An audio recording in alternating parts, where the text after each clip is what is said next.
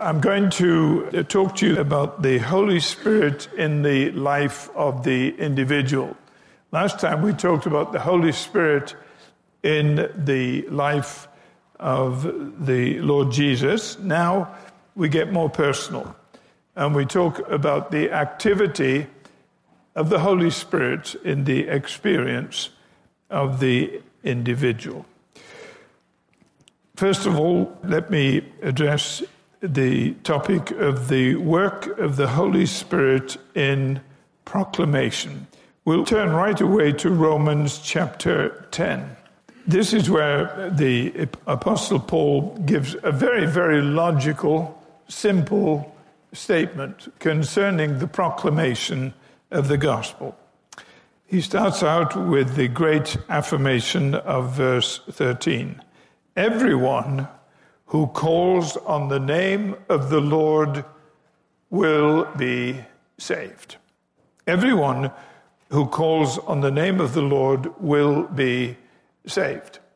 But then he asks a series of very logical questions. How then can they call on the one they have not believed in? Well, that's an obvious question. That leads to another question. And how can they believe in the one of whom they have not heard? An equally logical question, which leads to another one. And how can they hear without somebody proclaiming it to them? That's obvious. And how can they proclaim unless they are sent? In other words, how can people speak the good news of the gospel with authority and conviction and power unless they have that deep-seated sense that this is from the Lord and they are speaking His truth? They are presenting His word. So, everyone who calls on the name of the Lord will be saved. But they can't call if they don't believe. They can't believe if they haven't heard. They can't hear if they haven't been told. And they won't be told effectively and powerfully unless the people who are doing the telling have a sense that they are being sent by God with His word. Now, when he puts all that together, then he comes to a conclusion. And we read this in verse 16. But not all the Israelites accepted the good news. And then he quotes from Isaiah chapter 53. Lord, who has believed our message? Not all the Israelites accepted the good news, for Isaiah says, Lord, who has believed our message? And here's his conclusion. Consequently, faith comes from hearing the message, and the message is heard through the word of Christ. Or as one of the older versions puts it, more succinctly, faith comes by hearing, and hearing by the word of God. All right? So, we start with whoever calls on the name of the Lord will be saved. Is that straightforward enough? All right? Then, how are they going to call if they don't believe? Then how are they going to believe if they haven't heard? And how are they going to hear unless they're told? And how are they going to be told unless the teller is sent? And it's obvious that the key then is the proclamation of the word of God. As a result of the proclamation of the word of God, people are told, they hear, they believe, they call, and are saved, which is saying the same thing, only starting the other way around. Now, do you get the idea here that there really is no substitute for the proclamation of the word of God? It is fundamental. We've got to remember this, because whilst there are many, many activities in which Christians legitimately are involved, the one thing we must never shortchange people on is the proclamation, the the explanation of the Word of God. This is not to diminish in any way other aspects of Christian activity. It is simply a basic statement concerning the fundamental necessity for people having the chance to hear the Word of God. This is particularly important in our generation, in our culture at this time, where there is a lamentable ignorance of hearing the Word of God. There is a lamentable biblical illiteracy in many, many segments of our society. Now, you may say, what does this have to do with the work of the Holy Spirit in the life of the individual? Turn to 2 Timothy now, if you would, please. We're going to look, again, very, very briefly at something we've already seen, but it is another fundamental aspect of our understanding of the faith. 2 Timothy chapter 3, verse 16. All Scripture is God-breathed and is useful for teaching, rebuking, correcting, and training in righteousness, so that the man of God may be thoroughly equipped for every good work. All right. So, whoever calls on the name of the Lord will be saved. Got it? Whoever calls. How will they call if they don't believe? How will they believe if they haven't heard? How will they hear unless they're told? How will they be told unless the person is sent? What's the key? The key is the proclamation of the word. But that raised another question. What is this word? What is this word of Christ? What is this word of God? And the answer is, it is God-breathed. It is God-breathed.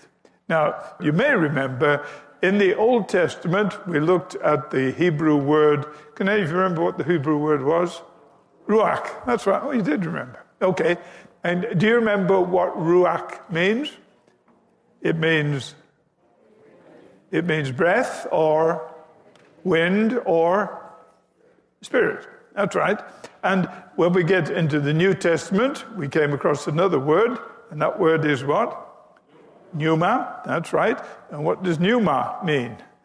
It means breath or spirit or wind. When we read in this scripture here that all scripture is God-breathed, that what this is a statement concerning the activity of the Holy Spirit operating in human beings called to the task, through whom he begins to write the Word of God.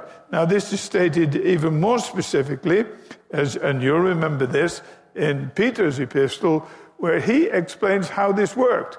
Holy men of old were swept along by the Holy Spirit. They were swept along. And this is talking about the inspiration of the Word of God. All right, so what do we see?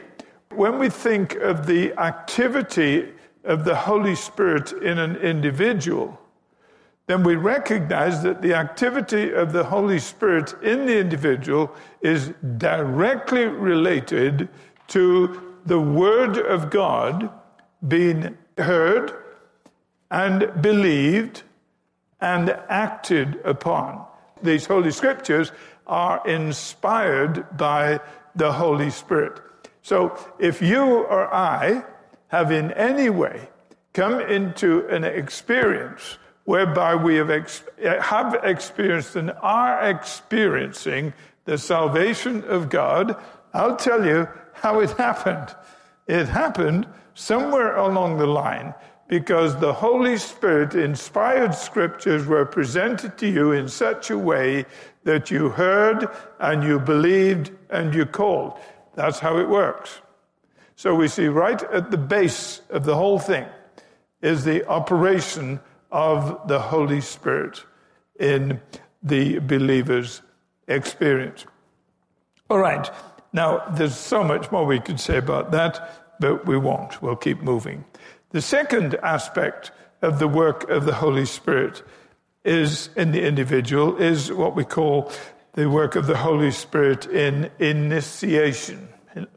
Now, in other words, in bringing people into a relationship and experience of the living God.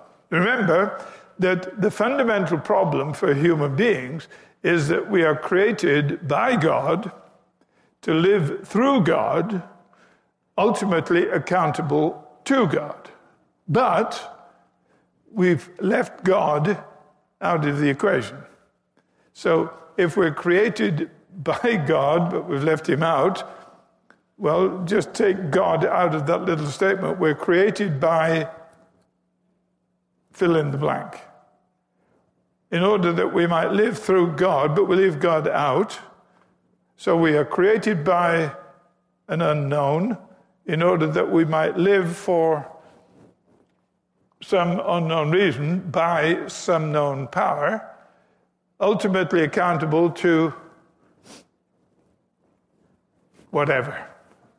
The good postmodern word, whatever, you see. Well, that's a pretty nebulous experience, isn't it? Now, salvation is God taking the initiative to bring us back into a relationship with him. Now, he initiates this relationship. It is an initiative that God takes. We in and of ourselves are not inclined to seek after him. Scripture says, no one comes to the Father except the Father draws him. So we accept the fact that the initiative of God, that we come into experience of God through Christ and the activity of the Holy Spirit. Now, the objective side of our salvation is that we can step back and we look at the fact that the Bible tells us that God is in the business of redemption. He is in the business of reconciling people to himself. He is in the business of propitiating, of dealing with our sins, and he is in the business of justification. That is where he will declare a person on the basis of the work of Christ not guilty and set them free from all guilt and shame. Now, all this happens as a result of the work of Christ. These are the objective realities of the person who is called on the name of the Lord and is experiencing salvation to a greater or lesser extent in all these that I mentioned. But there is a subjective reality as well to our salvation, and it is this. Not only are we redeemed and reconciled and are our sin propitiated, and we stand justified before God, so there is now no condemnation. In addition to all that, a transforming work of God begins to take place in our lives. So that it's not just a case of now I have stepped into a new relationship with God. It is now, subjectively, I'm going to be changed, so I actually start to live like it. And that is the work of the Holy Spirit. 50-some years ago, Jill and I got married. You've heard this over and over again. But, not everybody can brag on it, so we're going to get some mileage out of it. So it didn't take long, actually. We just stood in front of the preacher, and he said a few things, and we said some things, and it was all rehearsed. And after we'd done that, I put a ring on Jill's finger. I only started wearing a ring when I came to America, because English men don't wear rings. That's, real men don't wear rings, so... They don't wear wings either, but just angels. So Jill said, you better wear a ring when you're in America. I said, why? And she said, because I want those women to know you're married. So I said, where do I wear it? On my finger or in my nose? All right, what's that got to do with it? Nothing at all. So we had this wedding. You see, at the end of all this, the preacher says, in the authority invested on me by somebody or other, I don't know who it was, I now proclaim you husband and wife. And that was it. That was it. And I suddenly had this awful, overwhelming feeling, oh, now what have I done? Yes, sir. I knew how to be single. I'd been single for a long time, and I was perfectly happy being single, but now I've done it, you see, and I'm married. And I think, I prayed a little prayer. Help. Help. But, you know, from that day on, and it started very soon after that particular event I've described to you, from that day on, I have been in a process, and the process has been simply learning how to be what I became. It didn't take long to become a husband. Jill would probably tell you that it has taken an inordinate amount of time for her to be the wife that she should be.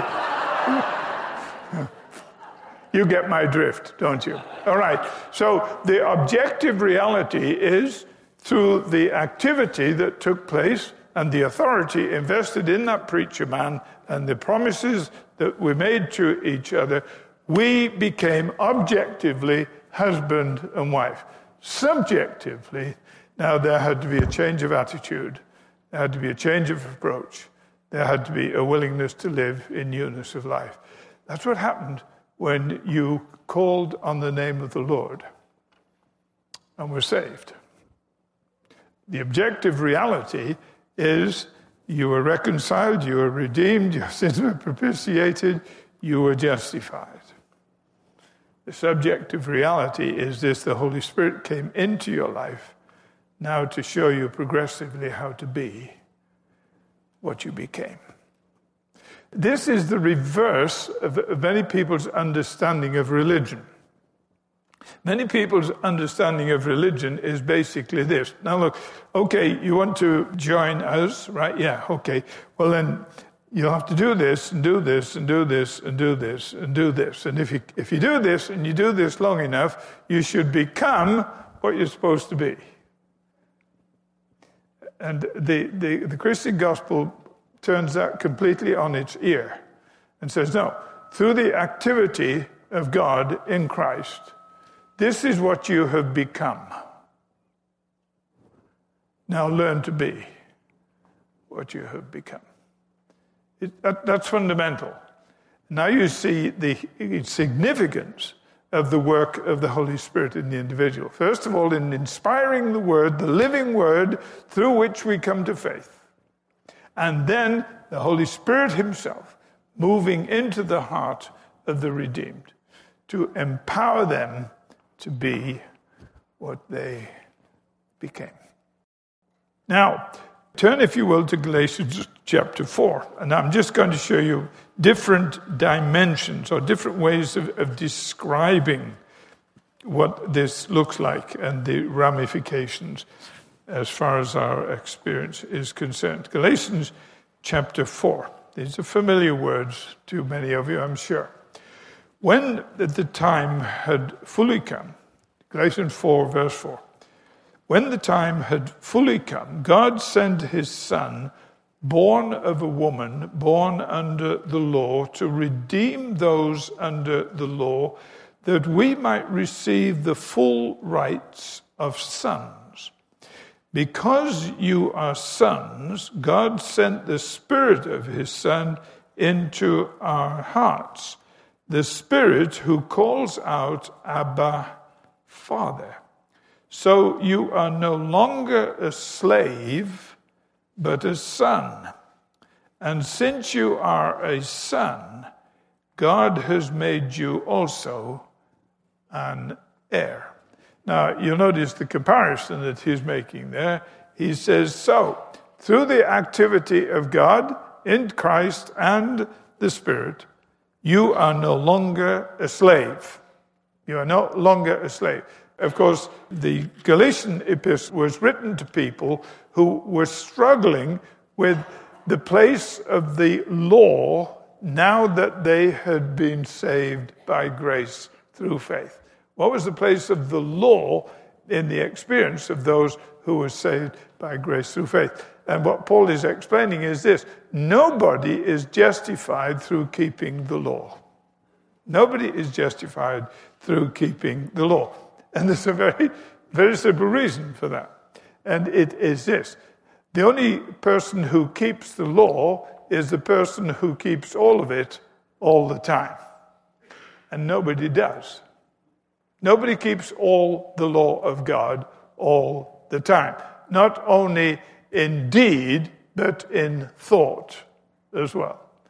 And so nobody is justified by the work of the law. Nobody can come before God and say, God, I have taken your law, what you say, what you require, very, very seriously indeed. And I can I can look you straight in the eye, God, and I can tell you, I have kept it all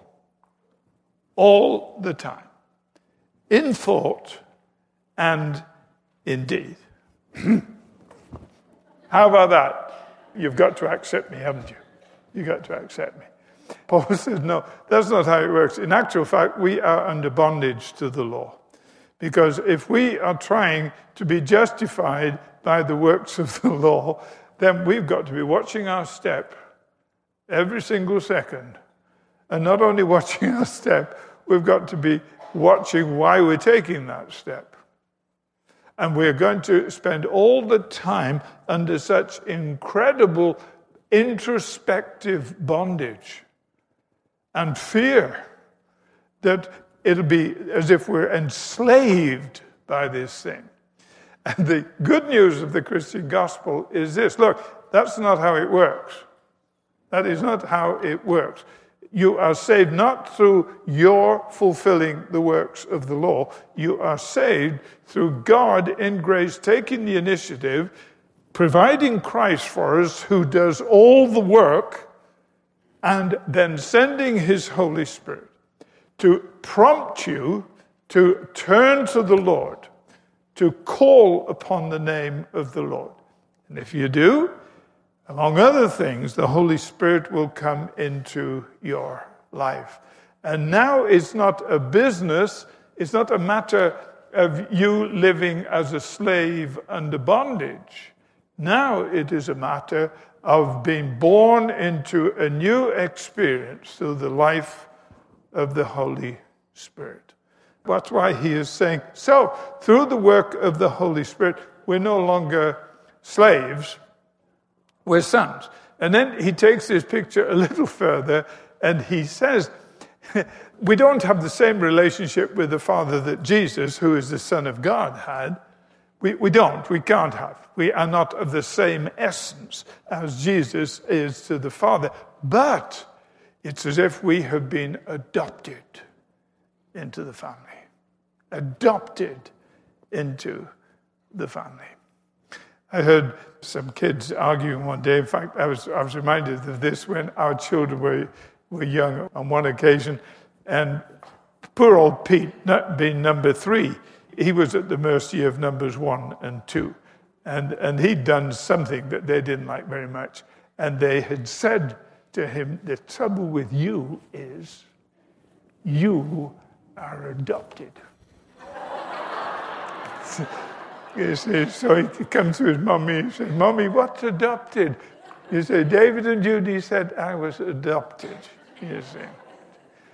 Well, I was reminded of that when I heard a child talking one day, and she said, I'm adopted.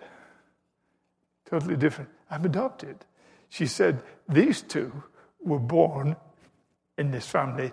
They couldn't do anything about it. But she said, I was chosen. I was chosen. And there's the essence. That is what Paul is talking about here. We're not slaves anymore to the law. We are, by the grace of God in Christ, drawn into his family. The Holy Spirit comes into our lives. We're born again of his Spirit, and we begin to treat the Father now not as the one that we are terrified of, because we're living in bondage to his law that condemns us, but rather we begin to speak to him as our own dear Father. You see what a difference this is. See what an entirely transforming difference this makes in our lives. And how does it work? How does it happen? It is through the work of the Holy Spirit. Through the work of the Holy Spirit. There is so much related to the work of the Holy Spirit that it is one of the major tragedies of many people's understanding of the Christian gospel, that they know so little about the work of the Holy Spirit. All right, let's move on. Now, number 4, let's talk about the Spirit and the washing or the cleansing. Washing and cleansing. There's a wonderful passage in 1 Corinthians chapter 6. 1 Corinthians chapter 6. Oh, let me just tell you before I read this passage. When we had our first service in this building, a dear friend of mine, a Presbyterian minister from Chattanooga, Tennessee, called Ben Hayden, came to preach. And I was so excited that Ben was going to preach. He was a very unusual guy. Before he was a Christian, he was a newspaper editor and an attorney and an alcoholic. And he used to talk quite openly about all these three things. And then God just got hold of him and thoroughly changed him. He became a very powerful preacher. I was thrilled when, at my invitation, he came to speak at the dedication of this building. I was horrified when he got up. He said, I'm going to ask you to turn your Bibles to 1 Corinthians chapter 6, verse 9. I thought, boy, this is going to be a great message for encouragement to us. And boy, what a wonderful building this is. And wow, aren't you thrilled? And all this. And this is what he started to read. Don't you know that the wicked will not inherit the kingdom of God? Don't be deceived. Neither the sexually immoral, nor idolaters, nor adulterers, nor male prostitutes, nor homosexual offenders, nor thieves, nor the greedy, nor drunkards, nor slanderers, nor swindlers will inherit the kingdom of God. The more he read, the further down I slid in my seat. I'm looking around all these people who are celebrating this new building. And he paused. Then he paused. And he said, and that's what some of you were. That's what some of you were. And then he went on. But you were washed. You were sanctified. You were justified in the name of the Lord Jesus and by the Spirit of God. And then dear old Ben hit the nail right on the head. And he said, don't get any big ideas about the church. That's what the church is. That's what the church is. It's just a bunch of sinners who know what it is through the action of the grace of God and the work of Christ and the ministry of the Holy Spirit to know their sins have been washed away. The Spirit of God has given them newness of life. It was a great message. And it set the tone for Elmbrook Church at 777 South Barker Road. We've never moved away from that understanding. We've got to keep proclaiming this. That's why we keep on insisting, whosoever will may come. Not in order that we might continue in our old life, but in order that we might know the work of grace and the transforming power of the Holy Spirit. Verse 11, and that is what some of you were, but you were washed, but you were sanctified, but you were justified. He keeps saying, but. In other words, this adversative is repeated 3 times. So to make it, this is the difference that he has made in your life. And this is what has happened. The Holy Spirit has brought a cleansing sense, a taking away of guilt. It is that he has whispered in your heart, you are loved, you are accepted, you are forgiven. And you begin to have that tremendous sense of relief. It's the work of the Holy Spirit. So, are we getting a picture of the work of the Holy Spirit in the individual? All right, number 5, the Spirit and renewal. The Spirit and renewal. Now, there are so many scriptures here. Let me encourage you to turn for a minute to Colossians chapter 2, verse 20. Since you died with Christ to the basic principles of this world, why, as though you still belong to it, do you submit to its rules? Do not handle, do not taste, do not touch. These are all destined to perish with use because they are based on human commands and teaching. Such regulations, indeed, have an appearance of wisdom with their self-imposed worship, their false humility, and their harsh treatment of the body. But they lack any value in restraining sensual indulgence. All right, he was referring to a particular problem that they had in the church in Colossae at that time.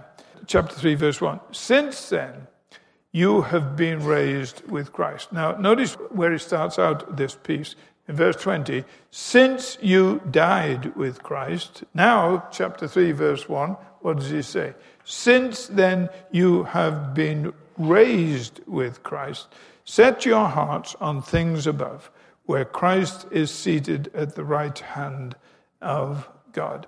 And he goes on to show this tremendous picture of the experience of the believer now. The experience of the believer is predicated on this idea. In addition to Christ dying for the believer, Paul says, died with Christ. In addition to Christ dying for the believer died with Christ.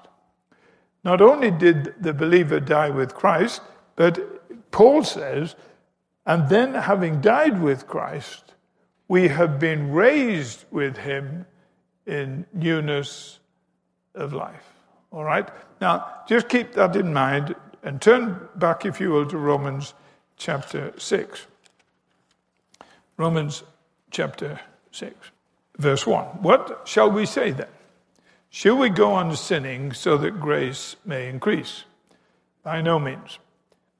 Now, here's this startling statement again. We died to sin.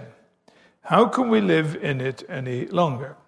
Or don't you know that all of us who were baptized into Christ Jesus were baptized into his death? By the way, Paul expects them to know that. Don't you know that, he said? Don't you know? Don't you know that if you were baptized into Christ, you were baptized into his death? We were therefore buried with him through baptism into death, in order that just as Christ was raised from the dead through the glory of the Father, we too may live a new life. So here's the same picture. It is the union of the believer with Christ in his death, and the union of the believer with Christ in his resurrection. Now turn, if you will, to Ephesians chapter 2, just for a minute, and we'll put all this together. Ephesians chapter 2. Verse 1. As for you, you were dead in your transgressions and sins, in which you used to live when you followed the ways of this world and of the ruler of the kingdom of the air, the spirit who is now at work in those who are disobedient. All of us who lived among them at one time, gratifying the cravings of our sinful nature and following its desires and thoughts, like the rest, we were by nature objects of wrath. But because of his great love for us, God, who is rich in mercy, made us alive with Christ. Even when we were dead in transgressions, it is by grace you have been saved. And God raised us up with Christ, seated us with him in the heavenly realms, in order that in the coming ages he might show the incomparable riches of his grace toward us. All right, I just got a note from the conference I'm going to do in Austria. It's a men's conference. I go there every other year, and I've been doing that for about 50 years. To this same area of Austria. And this time they said, oh, by the way, we've advertised your subject.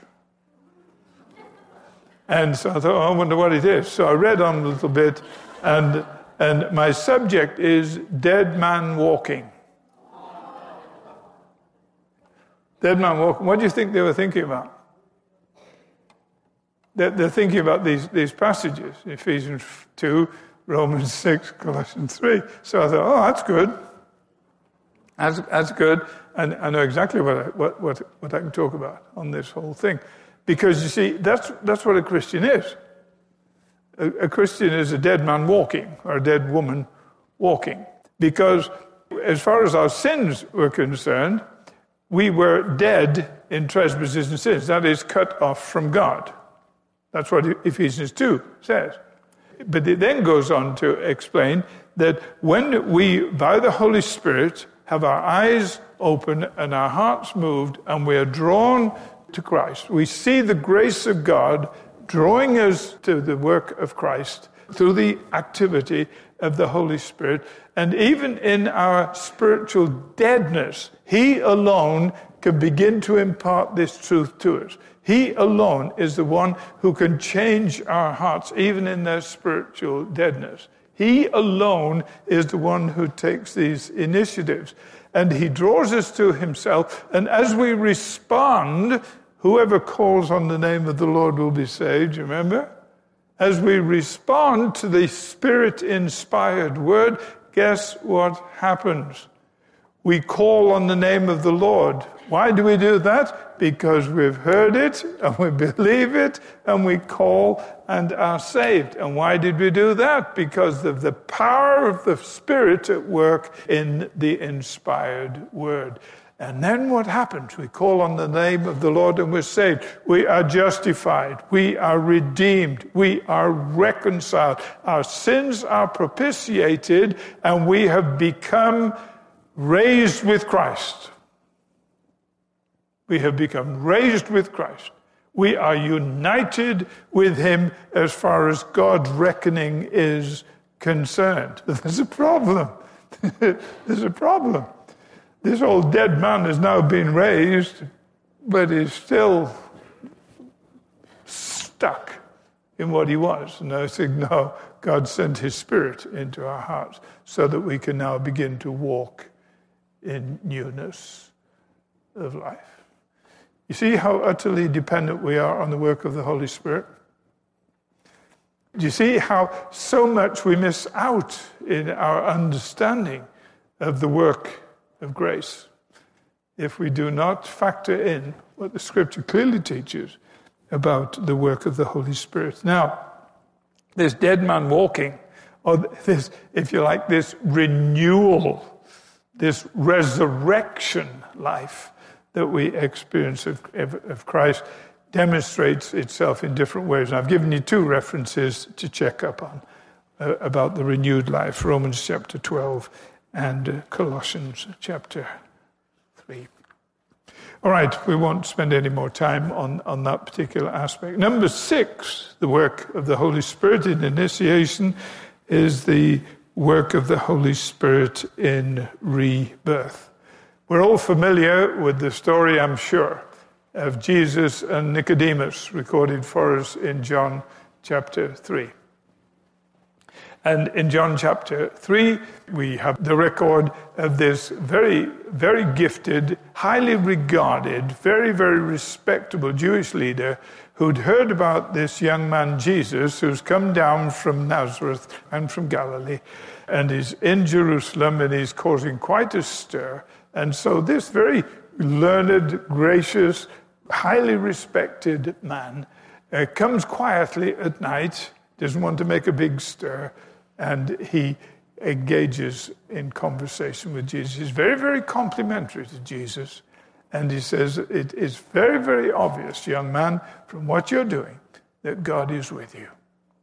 And Jesus, I'm sure this is an abbreviated version of the conversation, at least I hope it is, because Jesus doesn't say, well, thank you very much. He just says, you need to be born again. Now, that's what we call cutting to the chase.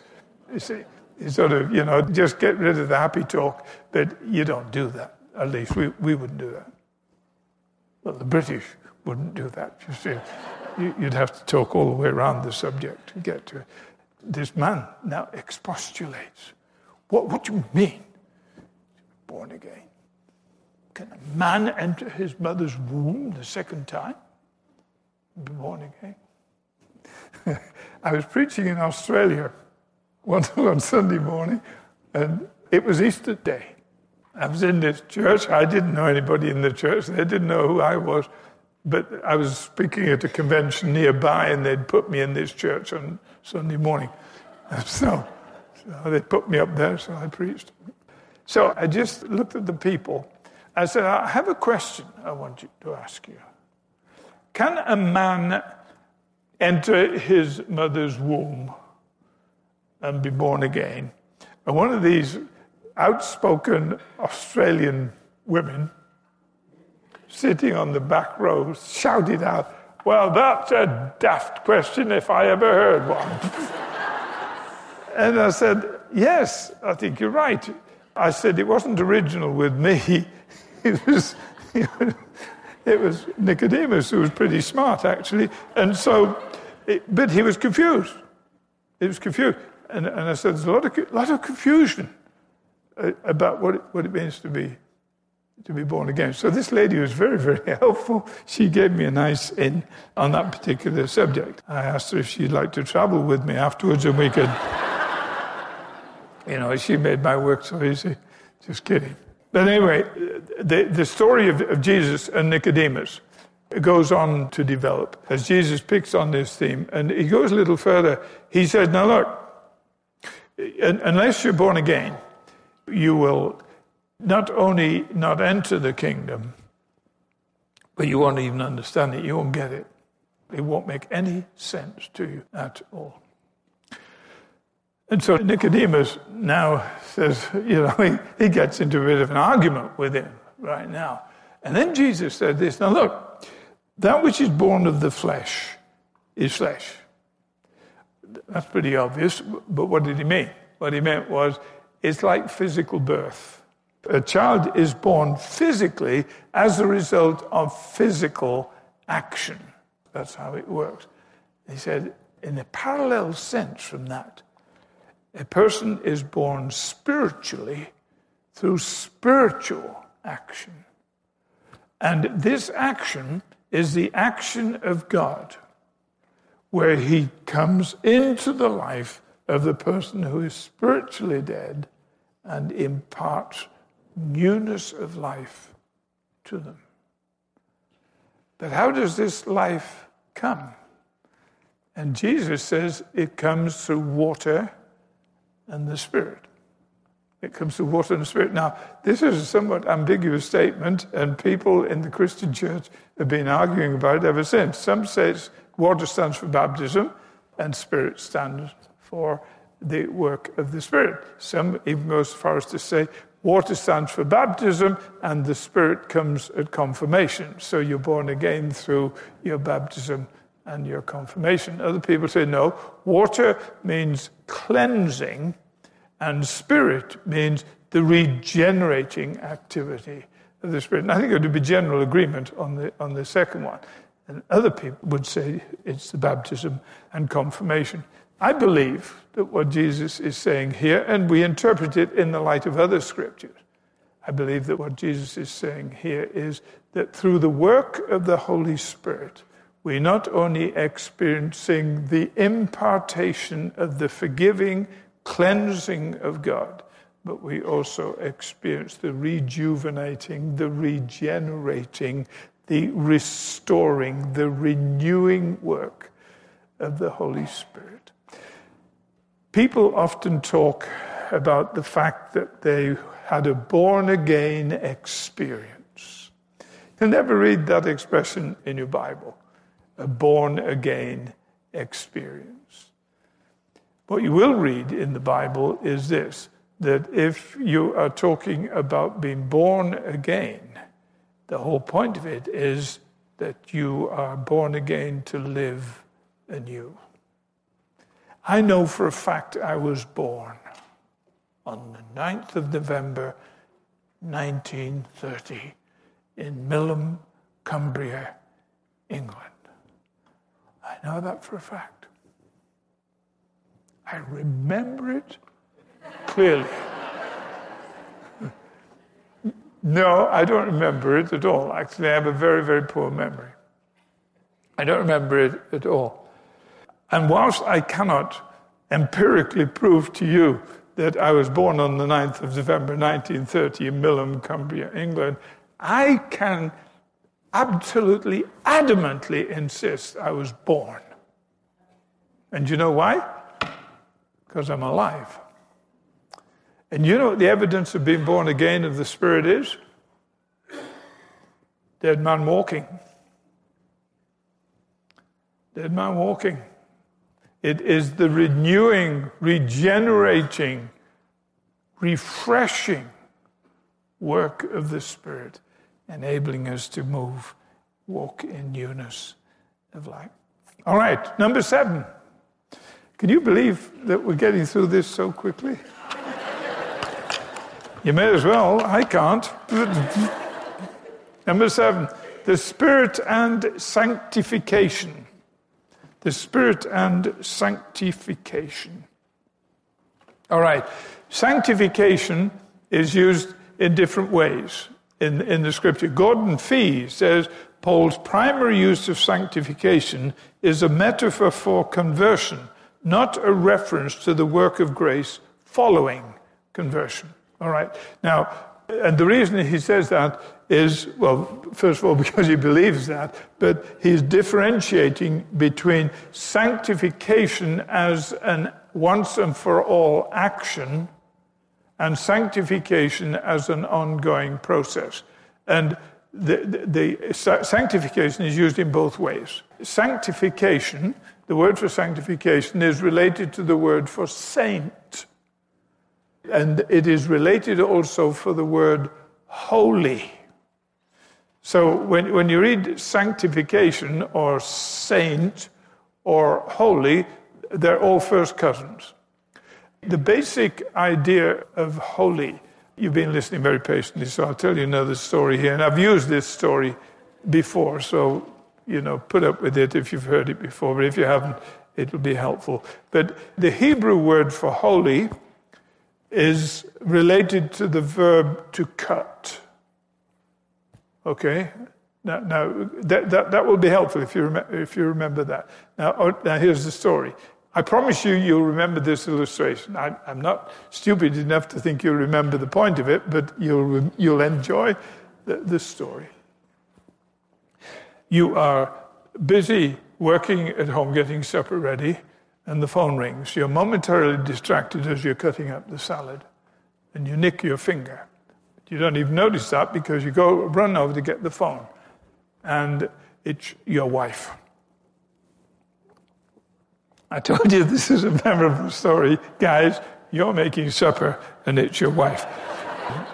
And she says, "Oh, I am so excited. I've had such a wonderful day at the office. The inspectors have been here, and they've given me a top grading, and they've given me a promotion. We're probably going to have to move, but I am so excited. Did you take the dog to the vet? Did you get the kids to school? Have you done the laundry? Oh, by the way, I've invited the inspectors to come and have dinner, and I know it's rather short notice, but you're so wonderful at stretching it, and I love you so much. Oh, and we're in the car at the end of the block. We'll be there in just a minute.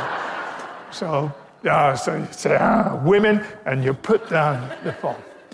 And then you say, oh, God, now I've got to stretch this salad. And you look, and you say, what's that in the salad? And you've completely forgotten you'd cut your finger.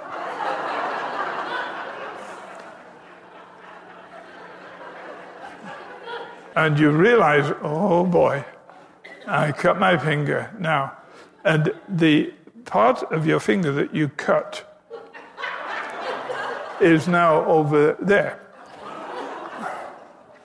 And so you say, that is cut.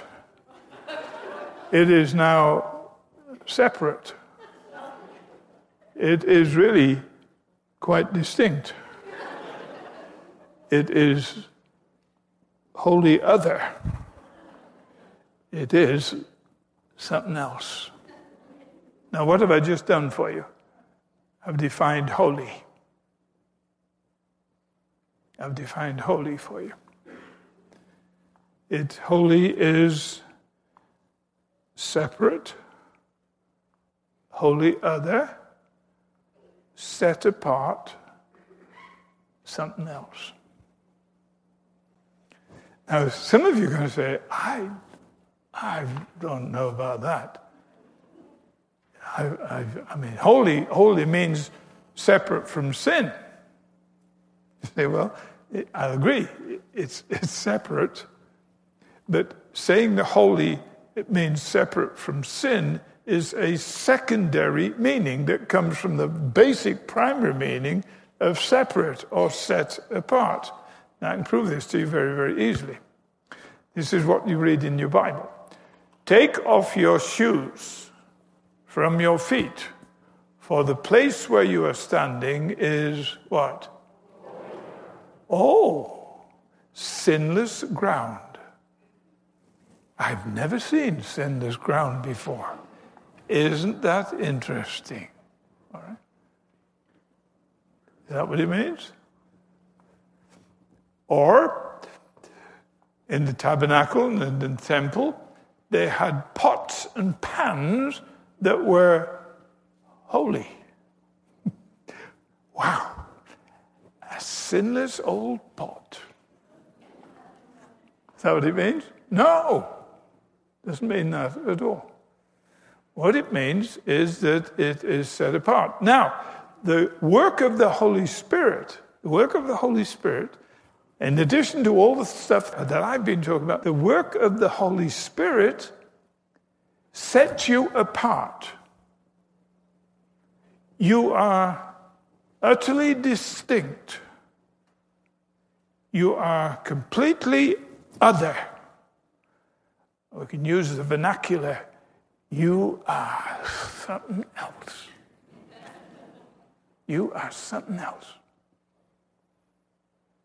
That's why, you see, we sing, and you've probably sung it a few thousand times, holy, holy, holy, Lord God Almighty. What are you saying? You're something else. You are wholly other. You are completely distinct. And the secondary meaning, of course, is this. You are wholly other. You're totally separate. You are utterly distinct from us, and we are sinners. So you are, of course, holy God, separate from sin. There's the secondary meaning. Now, what is the work of the Holy Spirit then? The work of the Holy Spirit, Gordon Fee says in Paul's writings, when he talks about sanctified or set apart or holy or saint, that's why you see the Apostle Paul sometimes addresses his letters to saints, the saints who are in whatever city he's talking about. The saints, what does that mean? They are the set apart ones. Who are they? They're the ones in whom the Holy Spirit has been at work, who has made them distinct, who has now said, now you belong to Jesus. Now you belong to Jesus.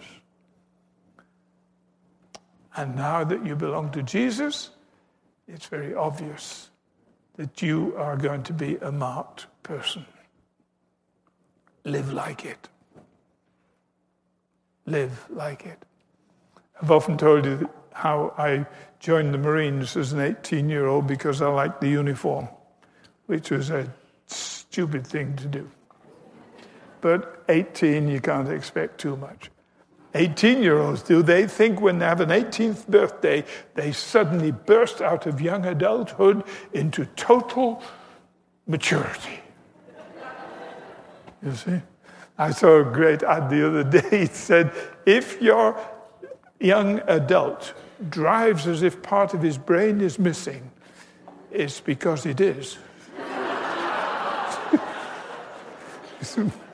Okay. Well, part of my brain was missing. I joined the Marines because I liked the uniform.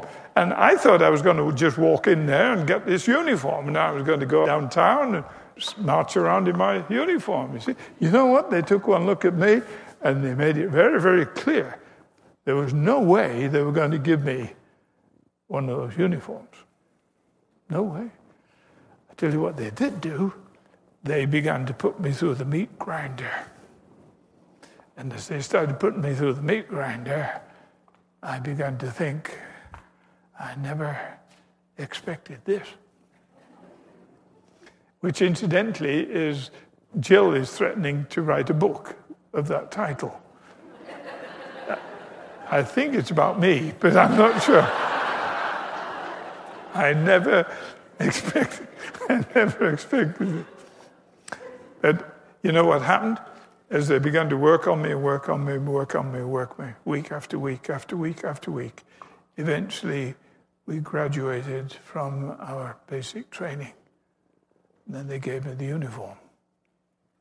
But when I was at the point of saying, wow, I never expected this, I thought to myself, I'm going home. And then I realized I wasn't going home. I had been set apart. I'd been set apart. I didn't look like it, didn't behave like it, didn't think like it, but that was done. I was sanctified, if you like. Now it was a case of getting into the process. So what the Apostle Paul is saying here is that part of the action of the Holy Spirit is that he sets us apart for Christ, and then he begins the process of making us look like it. You've got your references there. Okay, number 8, the Spirit as down payment. Some friends wrote to me today and said they had just put down earnest money on a house. Earnest money on a house. What does that mean? Well, you know what it means.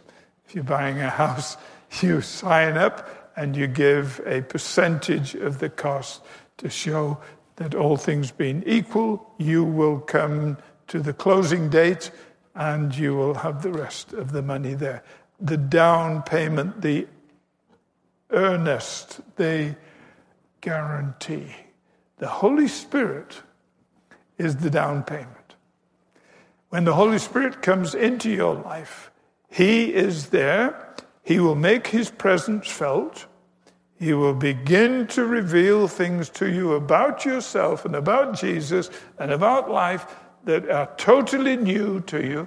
You will begin to find that you have an entirely different outlook on so many different things, and you'll say, what is happening to me? And one of the things that's happening to you is that God is giving you the inner witness of the fact that he has begun a good work in you through the Holy Spirit, and that's the down payment. And that's a promise that there will be closing day one day, and he'll close the deal. And that's where your assurance comes from. Now, you've got all kinds of references to that I've given them to you. The Spirit as first fruits is number 9. He is not only the guarantee that God will close the deal, but he is the living evidence. He is the one who begins to give us a taste of what it is that lies ahead. Life in the Christian community can be wonderful or it can be awful, can't it? It can be such a loving, caring, supportive community. Or it can be, at times, a very, very difficult, unforgiving community. But when we get glimpses of the loving, caring, supporting community, even though we recognize the other things, what does that say to you? It says to you, the Holy Spirit is at work here, He's at work here. These are the first fruits. Now, we know that they are the first fruits in the sense of this is the beginning of what it's eventually going to be like. I've heard people say when they've had a wonderful time with believers in worship experience or something like that, or when we've taken people to the Holy Land, we've often heard them people say this is like a taste of heaven. It's like a taste of heaven. What are they saying? Well, that's another way of saying the Spirit of God is working in my heart and giving me a sense of first fruits. You know what first fruits was? The Hebrew people, when they harvested their crop, they would take the first sheaf of grain and they would tie it up and they wouldn't cut any more until they'd been to the temple and they offered it to the Lord. First fruits. First fruits. And that was a statement. Lord, we're going to bring everything we are and everything that we have to you. But here's the first fruits now.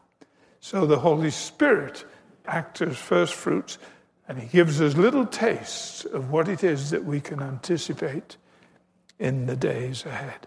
And number 10, and finally, the Holy Spirit operates as the seal. The seal signifies authenticity, ownership, and the protection of the owner. I don't have time to go into that.